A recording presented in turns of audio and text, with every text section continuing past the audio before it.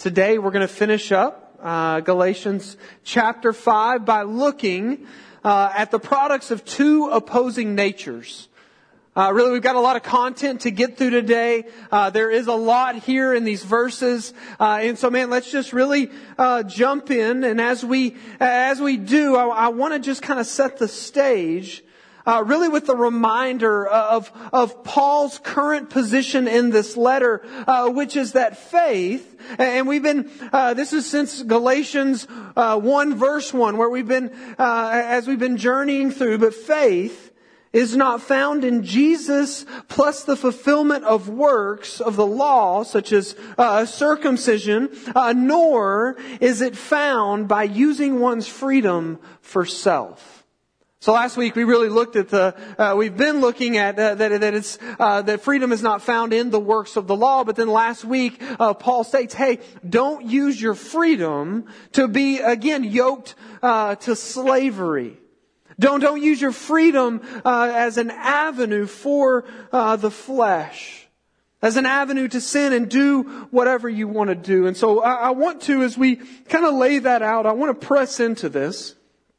Because really, I believe that those two statements they go against everything, that as a culture, as even as human beings, just our tendency, kind of our nature and the framework, that we have for life, those two things go against it. And so, really quickly, I just want to look at those two things. First, in terms of the works, fulfilling one's life by the works of the law. Another way you can say this is just do it yourself, right? It's this mentality, and again, it's something that we're taught probably a lot, is if you want something done, you better do it yourself. Don't wait on anyone. Don't look to anyone else. But you need to pull yourself up by your bootstraps, and you need to do it yourself. Napoleon Bonaparte says, if you want something done well, do it yourself. Which, if you know anything about Napoleon, that didn't work very well towards the end of it all, as he was defeated and he couldn't do it well enough. And I think as we hear this call to do it yourself, what I want us to realize again is that is not the gospel. You, in and of yourself, cannot do enough. But the other side of that is this phrase or this belief is that, in life, you just do you, right? You concern yourself with you. You need to do what you must to be the best you possible, even if it means pushing others out of the way, right? That has created such a false narrative for life. We see it all the time, even in the church. That there's this identity complex where I am building self and I have to build my platform and I have to build my desires and I'm going to pursue those things even if it means getting someone else out of the way. I am going to be about me, and anything that gets in the way of that, they're gone.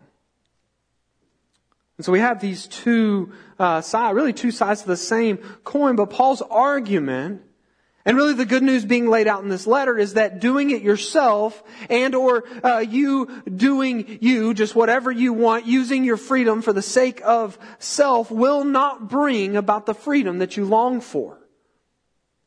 Rather, the only way that one finds true freedom is faith working through love. Not the love of the law, not the love of self, but the love of Christ in you that works its way out in how you serve others. You see, the gospel is not only a call to new life, but actually the gospel is a call to newness. I remember getting baptized as a kid, and even, other times when I baptize people, you have this saying where you say, buried with Christ in baptism, raised to walk in what? In newness of life. Now the word newness defined is the quality of being new or original. And what that means for the follower of Jesus is that you have a new identity. You're not just given life, you have a new way to live. You are completely new. But you see, the problem is that so many people claim new life, but they do not show the quality of newness. There's nothing new in them. Because at the end of the day, it's all about them. But a mark of newness is service over selfishness as the priority. You see, the mark of the gospel taking root in one's life is a newness in the quality of one's life, which will be marked by the fruit of loving service towards others in light of how you've been served. And the opposite will show, which we've seen and we're going to see today, is a life marked by the flesh. So with this call to newness in mind, let us look now at Galatians 5, verses 16 through 18. Paul says this, "But I say, walk by the Spirit, and you will not gratify the desires of the flesh. For the desires of the flesh are against the Spirit, and the desires of the Spirit are against the flesh. For these are opposed to each other to keep you from doing the things you want to do. But if you are led by the Spirit, you are not under the law." Okay, so what Paul lays out here in these first 3 verses are really 2 opposing natures that need to be both understood and respected. And the reason I use understood and respect is because we often in pride proclaim the fruit of one to be in our lives while brushing off the other as a non-struggle. But much of what I see and much of what I find even in my own life is that the struggle is real, and the works of one that we're going to get to in a moment can often be confused, and I would argue are even preferred over the fruit of the other. Now quickly, before I describe these 2 natures, let me say this. These 2 natures are entirely different in every way, shape, and form. The first, which is of God, is given by God and is not produced in and of ourselves. And the second, and again I want us to hear this today, the second is who we are by our very nature. It's a product of the fall, and it is, and we're going to say this a lot today, it is our bent and focus apart from the supernatural transforming grace of God. You see, we often get confused because really oftentimes we become blind. And we can quickly pick the fake over the authentic. Do we not? It would be like for me, like I believe that I know Dr. Pepper really well. And if you said Dr. Pepper, which is the authentic, really the only drink that should be consumed as far as a soda, and you laid beside them Dr. Thunder and Dr. B and not even a doctor, a Mr. Pibb, right? Like, I'm like, come on, bro, you're not even a doctor, man. Like, get in the game, you know? You lay those in front of me. I believe that I probably could tell the difference really quickly. You see, so often, and while I would say that and believe that, I think there would be times, there would be moments where if there were no labels, maybe I was blindfolded, or maybe I just see these cups and I took drinks, I might end up preferring one over the other. Dare I say it? Like, I don't even like saying that. But I could do that. And I could begin to prefer one. Or if left to decide, I might say, hey, this one right here, while it's not Dr. Pepper, is cheaper than Dr. Pepper is. And so it costs less. So I'm going to go after that one. And the same thing holds true in our lives so often. We can think, we can believe, yeah, I know what I would choose. Of course I would choose the Spirit, and yet we can so easily trick ourselves and begin to prefer something that doesn't cost us as much.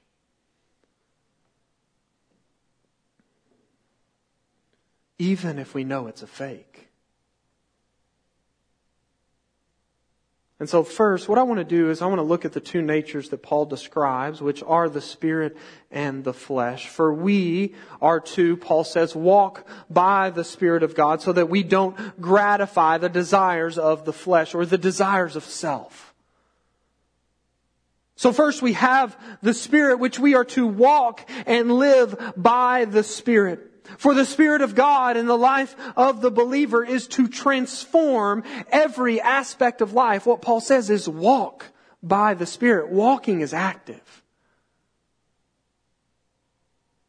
For God, who begins a good work in you, Philippians 1:6 says, will see it to completion.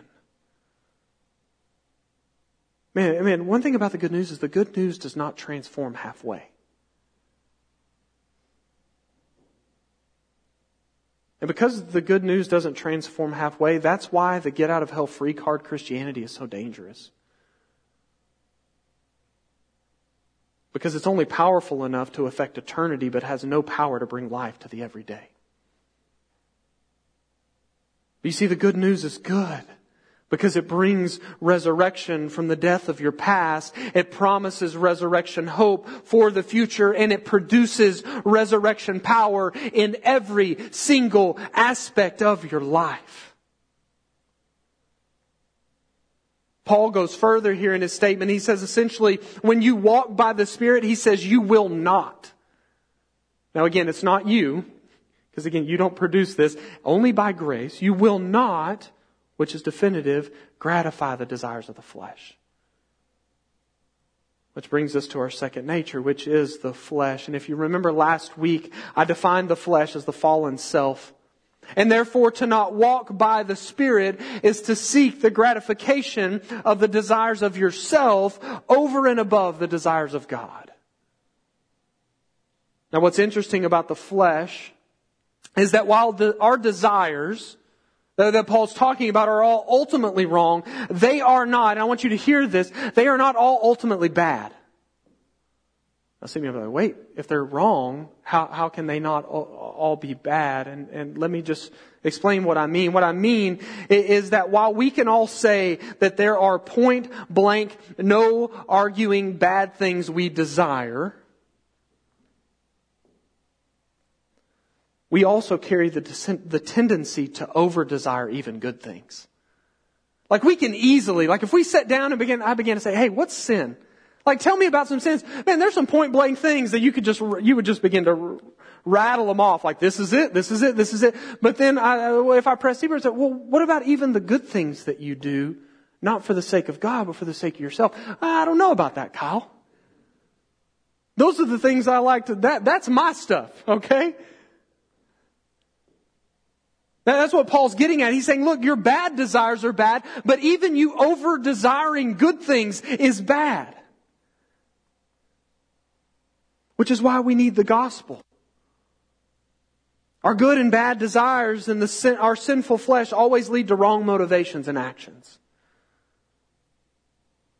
The word desire here, the actual translation of it is inordinate craving or over-desire. Man, this goes all the way back to the garden. Man, the temptation and the lie was that if you eat this, you won't die. You'll be like God. You see, the thing about, and man, that's why, man, the lie of the enemy is so skewed because it's so close to the truth, and yet it is a horrendous demonic lie. Because, man, I would argue that to seek to be like God in terms of character, care, and displaying His glory is a good thing. Man, when God created Adam and Eve, when He created humanity, what He said, be fruitful and multiply. Man, display my glory in the earth. We are the imago Dei, the image bearers of God. But what happened in the garden was that there was an over-desire for that thing. And that over-desire led to sin when it became the desire to actually be God. And ever since then, we've struggled with over-desire. It is, as we've said before, turning a good thing into a God thing.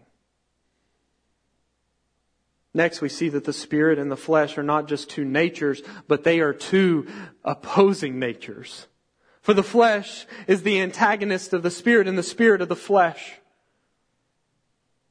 And while the over-desires of the flesh seek to produce the fulfillment and glorification of self, the desire of the Spirit is to conform us more into the image of God so that we might produce and proclaim the glory of God alone.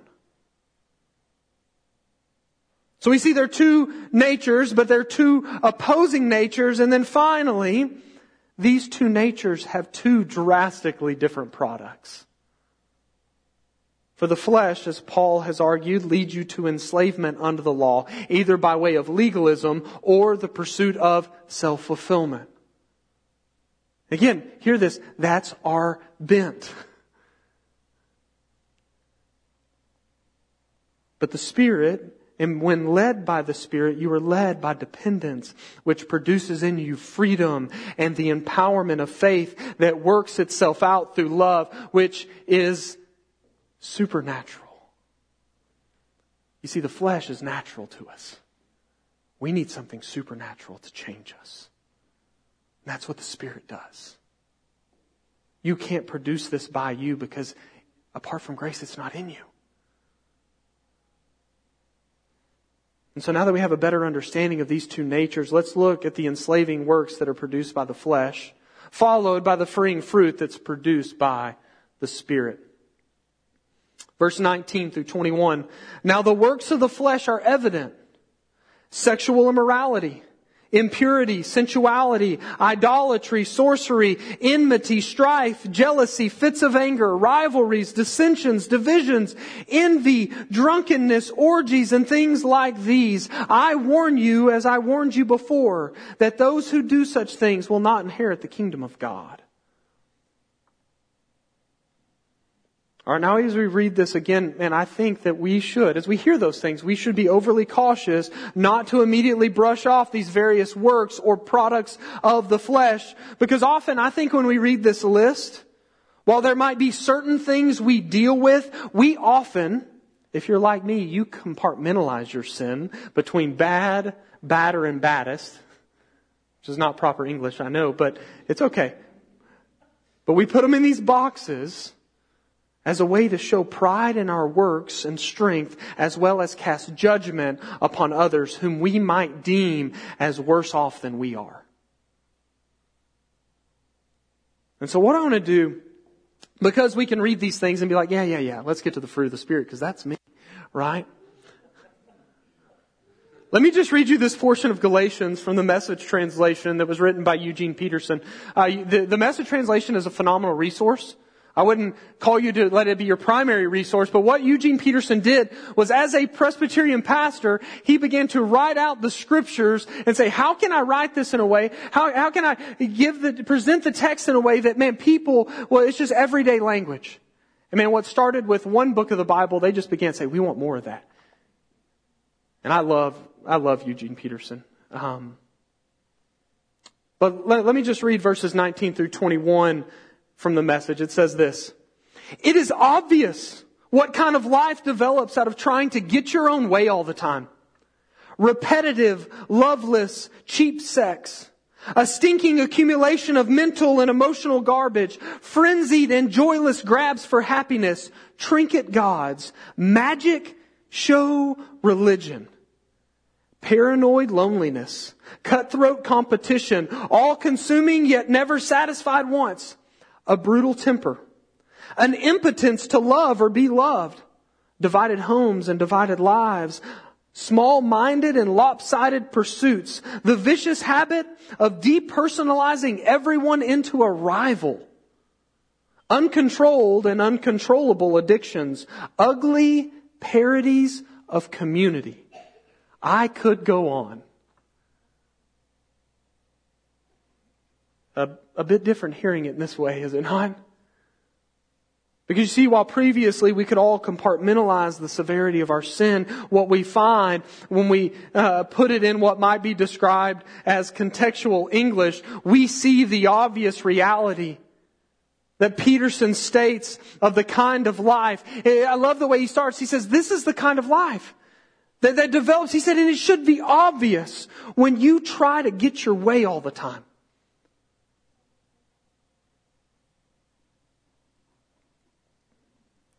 This is truth. The truth is the flesh, which again is our natural bent, is always working every angle to secure its own way. Let me get more specific. Your flesh, my flesh, which is yours and my natural bent apart from grace, is something that is always seeking to get our own way. I mean, I think we make light of it and say, yeah, kids, of course, but they grow out of it. No, we don't. We just hide it better, and we just get more manipulative. We just learn how to play the angles. This is at the heart of who we are. Man, it's sad, broken, and it's in dire need of fixing. This is the bad news. And so what I want to do is I want to walk through these various works of the flesh from the Message translation, and really they can be broken down into 3 categories: cheap sex, idolatry, and self-serving relationships. Now really quickly, so earlier this week, Laura came to me and said, hey Kyle, we don't have anyone to run Center Kids 3 this week. And at first I was like, hey, just bring all the kids in here. And then I was like, don't do that, okay? Because we're going to be talking we're going to get into some stuff today, okay? I was like, did you just keep them out there? But we're going to get into this. Because again, we often, especially when you get into these hard things or these things that make us feel uncomfortable, it's like, well, I got to get away from that. But no, it's in the Scriptures. It's meant to transform and redeem and draw us to repentance and deeper worship. So let's look at what Paul means by cheap sex. You see, we as the church are horrible when it comes to talking about it.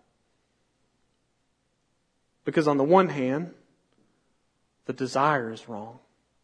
And man, our culture has shaped that desire, has it not? It's everywhere. The broken reality of sex is everywhere. This week Haley was trying to shop for clothes for our daughter, and she said she's 7 and they want her to wear that. It's everywhere. This promotion of it. There's this desire, not only in our culture, but in ourselves, which is what Paul's getting at. This is what the flesh wants. It wants to get your own way, to use it in cheap ways, which often all it does is create guilt and more shame rather than repentance and transformation. And what that has done is led to a greater problem, and that we've forgotten that it was created by God, and when used rightly in the context of covenant marriage, brings great joy, intimacy, and a deeper love for your spouse and God. Which I know for some of you, you hear that and you're like, that makes me uncomfortable. No, God created it to display His glory. Everything that He's created that is good is meant to draw us and make us realize, man, God, we thank You for the way that You've made us. But what we've done is, because we use it wrongly, is we've just said, it's evil, it's taboo, it can't be talked about. No. In the right way, it can be. But instead, we've cheapened it by way of sexual immorality, impurity, and sensuality. But I want to press deeper because, again, blanket buzzwords will never get us to the heart of our sin. We need to dive deep, we need to hear difficult things, and we need to be met with the reality of our brokenness and God's grace so that redemption and transformation might take place. So what is cheap sex? Here's just a quick list. This is not exhaustive. It's adultery, pornography, lusting after another, both in outward action and the inward recesses of heart and mind. See, I think that's something we need to recognize, that cheap sex is not just physical. When we leave it there, you don't go deep enough. It is emotional, and it is mental sin as well. And with all these things, everything we're going to walk through today, man, what's needed to correct that is repentance, transparency, and grace. The enemy wants us to hide those things. So that's category 1. Let's look now at category 2, which is idolatry. This is what the Message says: a stinking accumulation of mental and emotional garbage, frenzied and joyless grabs for happiness, trinket gods, and magic show religion. So let's just break each of those down. What does it mean by a stinking accumulation of mental and emotional garbage? What you put in oozes out. Too much media, allowing social media and or the media to dictate your identity in every aspect of your life and your belief system over and above the gospel and God's word is sin. Accumulating likes and finding shelter under the banner of 140 characters is mental and emotional garbage that makes a crummy God as well as never produces any relational depth. Your social media or media platform desires your attention but doesn't give a rip about your heart. It wants your time and likes, and it does everything it can, algorithms, to make you think you're crazy and that it is tracking even your thoughts. You ever get on social media and you're like, hey, why is that for sale on here? Why is that? I just thought about that. And it knows. Not in like a Terminator way, okay? It tracks everything. It doesn't give a care about the state of what's going on in your life and your relationships in the world. Joyless grabs for happiness. What this is the continual quick change from one thing to the other in the hopes that it will make you happy. If I've said it once, I've said it 100 times. God doesn't care about your happiness. He wants you to have joy. Happiness is fleeting and circumstantial. Joy is everlasting and doesn't matter what your circumstances are. Trinket gods. It's like, it's like a McDonald's Happy Meal, or, we got our kids a Wacky Pack last night from Sonic. Don't judge me. And it was like this tree, and man, they were ecstatic over it until today or tomorrow, and they're not going to be ecstatic over it anymore. What's the next thing? You get it, you use it, and when it doesn't satisfy, you look elsewhere. This is two forms. You can use this, man, I just got to buy the next thing. Or you make trinket gods out of relationships, and I'm going to use that person until they're not of value to me anymore, and then they're gone. Magic show religion. Man, he uses words so well, right? It's putting on a front by way of box checking, projecting and posturing in public, but behind the curtain, you are empty, unsatisfied, and joyless. You want to be right, look good, and create awe instead of looking to God, pursuing holiness, and being in awe of God's grace. And then lastly, let's look at how the works of the flesh destroy relationships. He says paranoid isolation, and then later he says making everyone into a rival. You see what the flesh does is the flesh desires isolation because it pulls us away from the community of the church. If it can isolate us, it can wreak havoc. But not only that, this sin of the flesh, this work of the flesh seeks or produces the inability to be present and real to relationships while also complaining about how lonely you are. Victim mentality. Nobody loves me, nobody cares for me, and yet I'm not real before anybody. Except on, if you have Twitter, the 140 characters, if you have something else, whatever, social media platform or wherever I can voice that, that's what I'm going to do. But no, that's victim mentality. You are funneling yourself in and allowing yourself to be drawn into isolation. Along with this, there's the other belief that everyone is out to get you and is against you. Let me just say this. If everyone is always out to get you, if your first response or thought is everyone is out to get me, you might want to look at whether or not the issue is really just you and your inability to be wrong. If it's everyone, it's probably not everyone. It's probably you. Hard to hear, but probably true.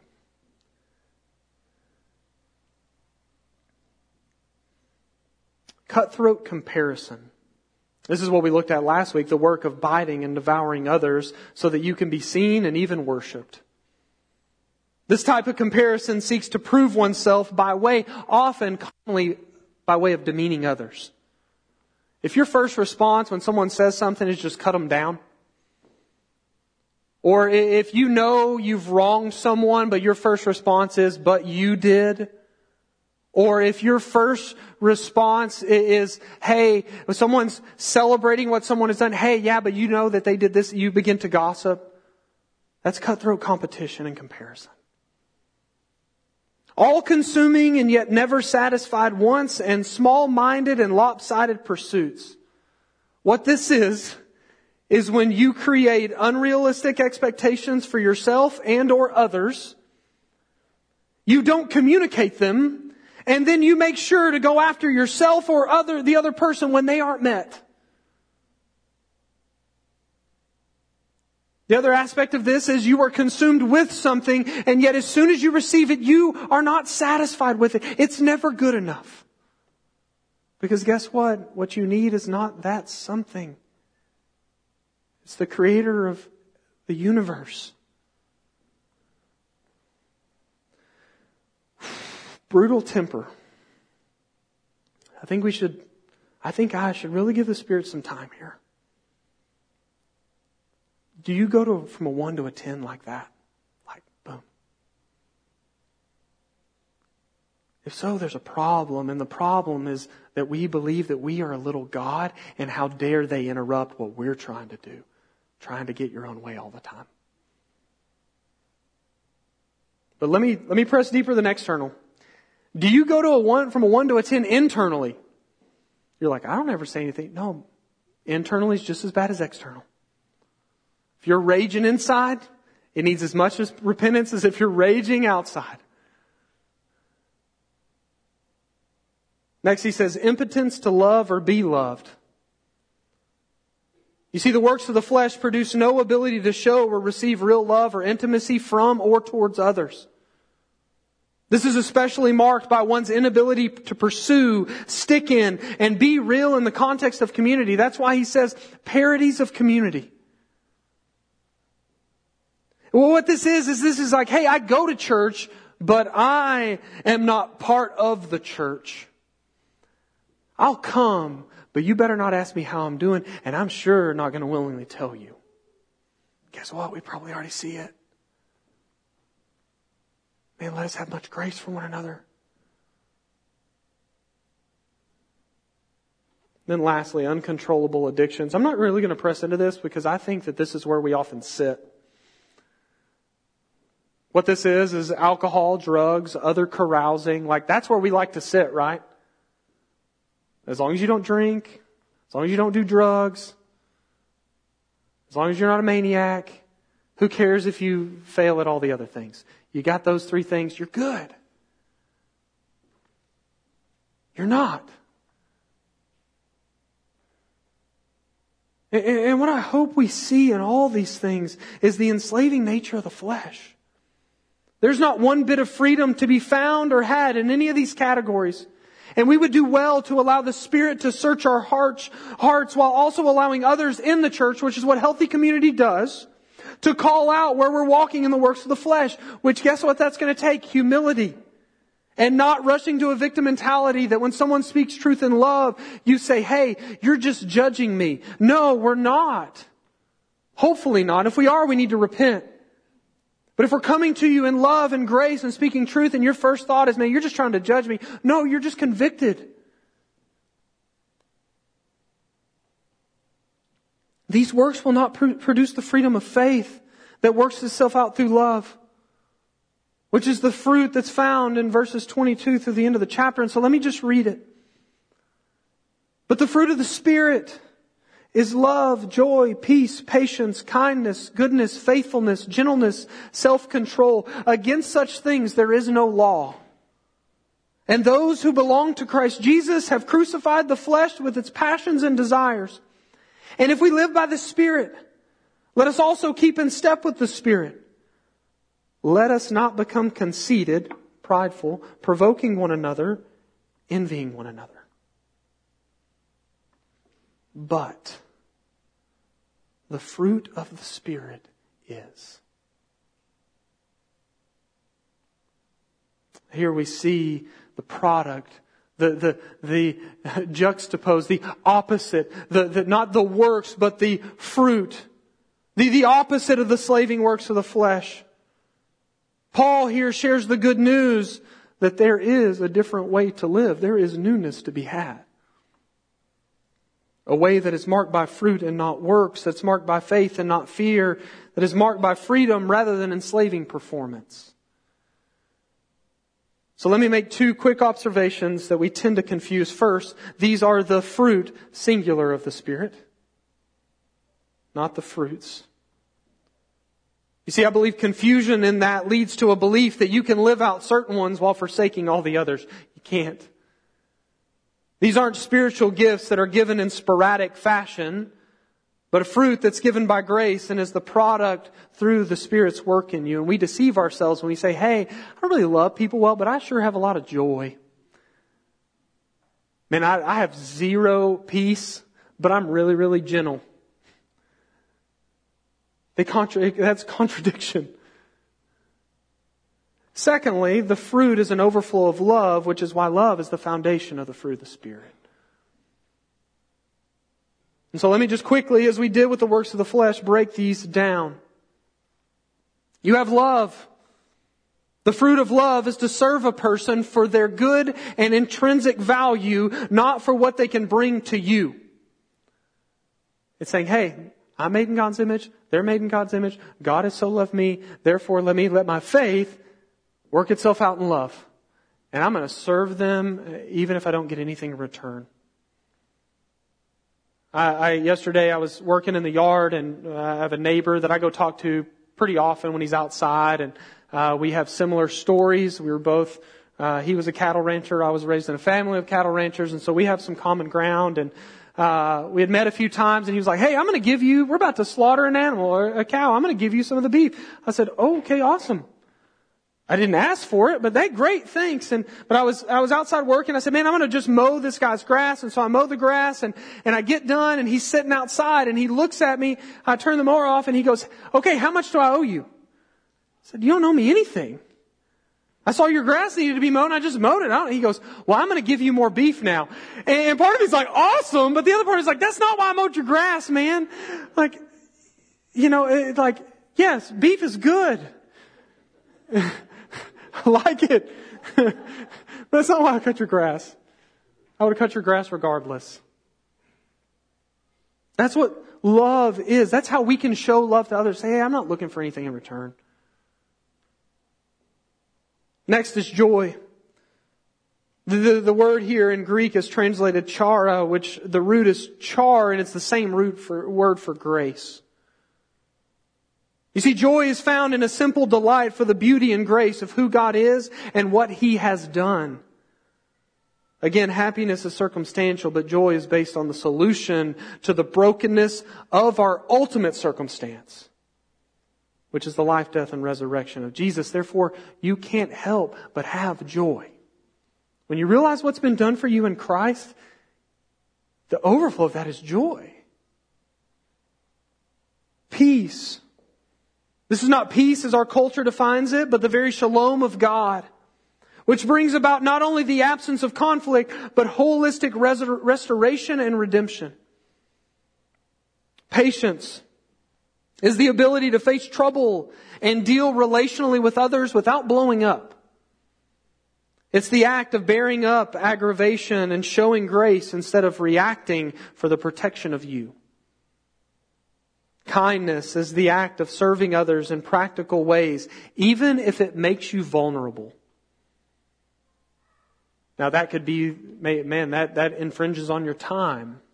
Maybe it makes you financially vulnerable. Maybe you're like, hey, there's this need, and man, we don't have it. Maybe we do have it, but if we get rid of that, like we're going to have faith and trust in God to provide for it. But hey, no, what I'm saying is, man, no, God has been this to me, and I'm going to be vulnerable to you. Also, man, one of the most simple ways you can do that is just by being a vulnerable person and sharing, hey, this is what I'm struggling with. Or hey, this is what God is doing. This is where I'm finding victory. And we have goodness. This, according to one writer, is not the equivalent of niceness, but an active disposition towards others that brings benefit. Benefit being for others, not necessarily yourself. We are not to be good. We are not to do good to receive something. That's anti-gospel because we can't be good enough. Rather, we receive grace because of the goodness of God and we respond in like manner. Faithfulness. It is to be full of faith that is deeper than mere belief. It's a life that is lived out of belief and faith in God's love working in and through you. And that then empowers you to be a faithful person. Gentleness is humility defined. It's, as Keller states, the act of being self-forgetful. And as Timothy George shares, gentleness is strength under control, power harnessed in loving service and respectful action.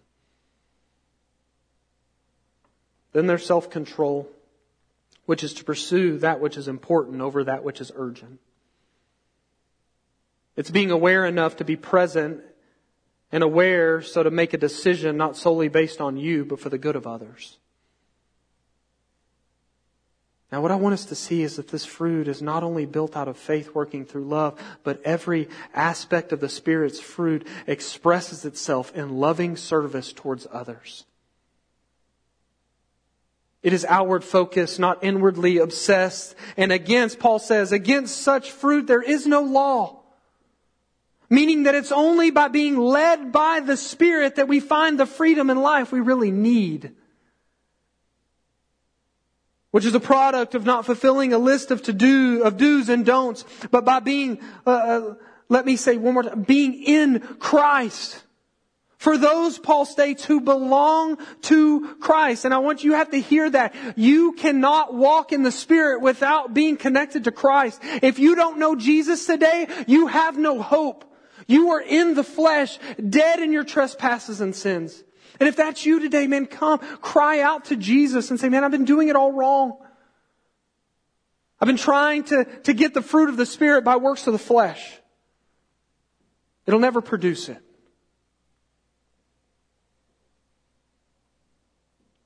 Paul says that those who belong to Christ have seen the flesh crucified with all of the enslaving works and the over desires that we have. Therefore, and this is the action step for the follower of Christ today, if you are in Christ, do not seek to turn back to a yoke of slavery that has been crucified. Don't turn back to the works of the flesh. Instead, Paul says, keep in step with the Spirit. So how do you do that? Dependent prayer, quick and continual repentance, and humility that reminds yourself that the good news is far better than you deserve while also being far better than you could ever imagine. Which is why the chapter ends the way it does, by calling us not to be controlled and to fool ourselves by thinking we can produce the fruit on our own.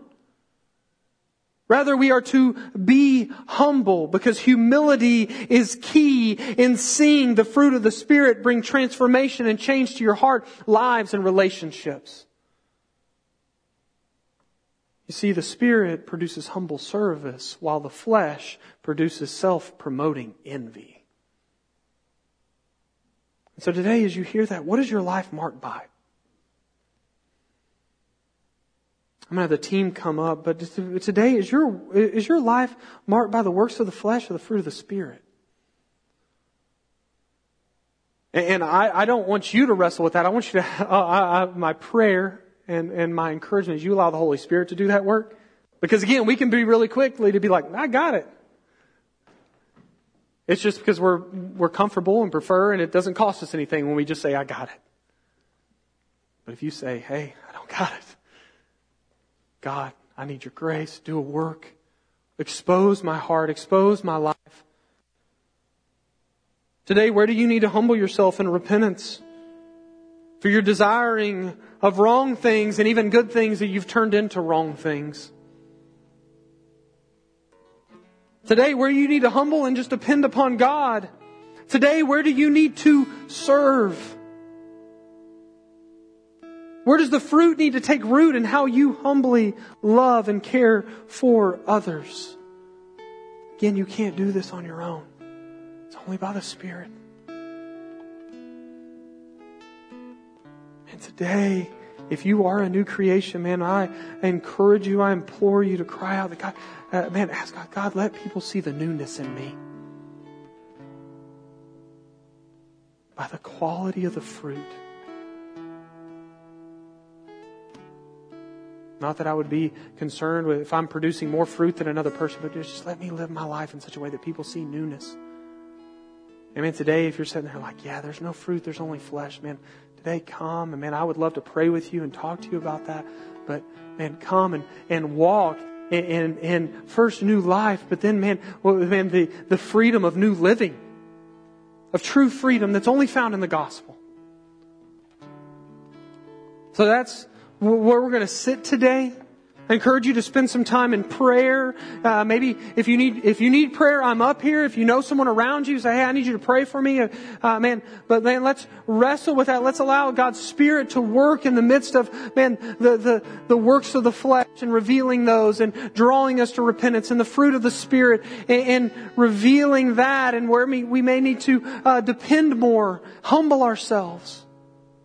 But man, let us be a people, not as we come in here just to check a box, but as we leave, that we would walk as a new creation. That our actions would be differently. That they would look different.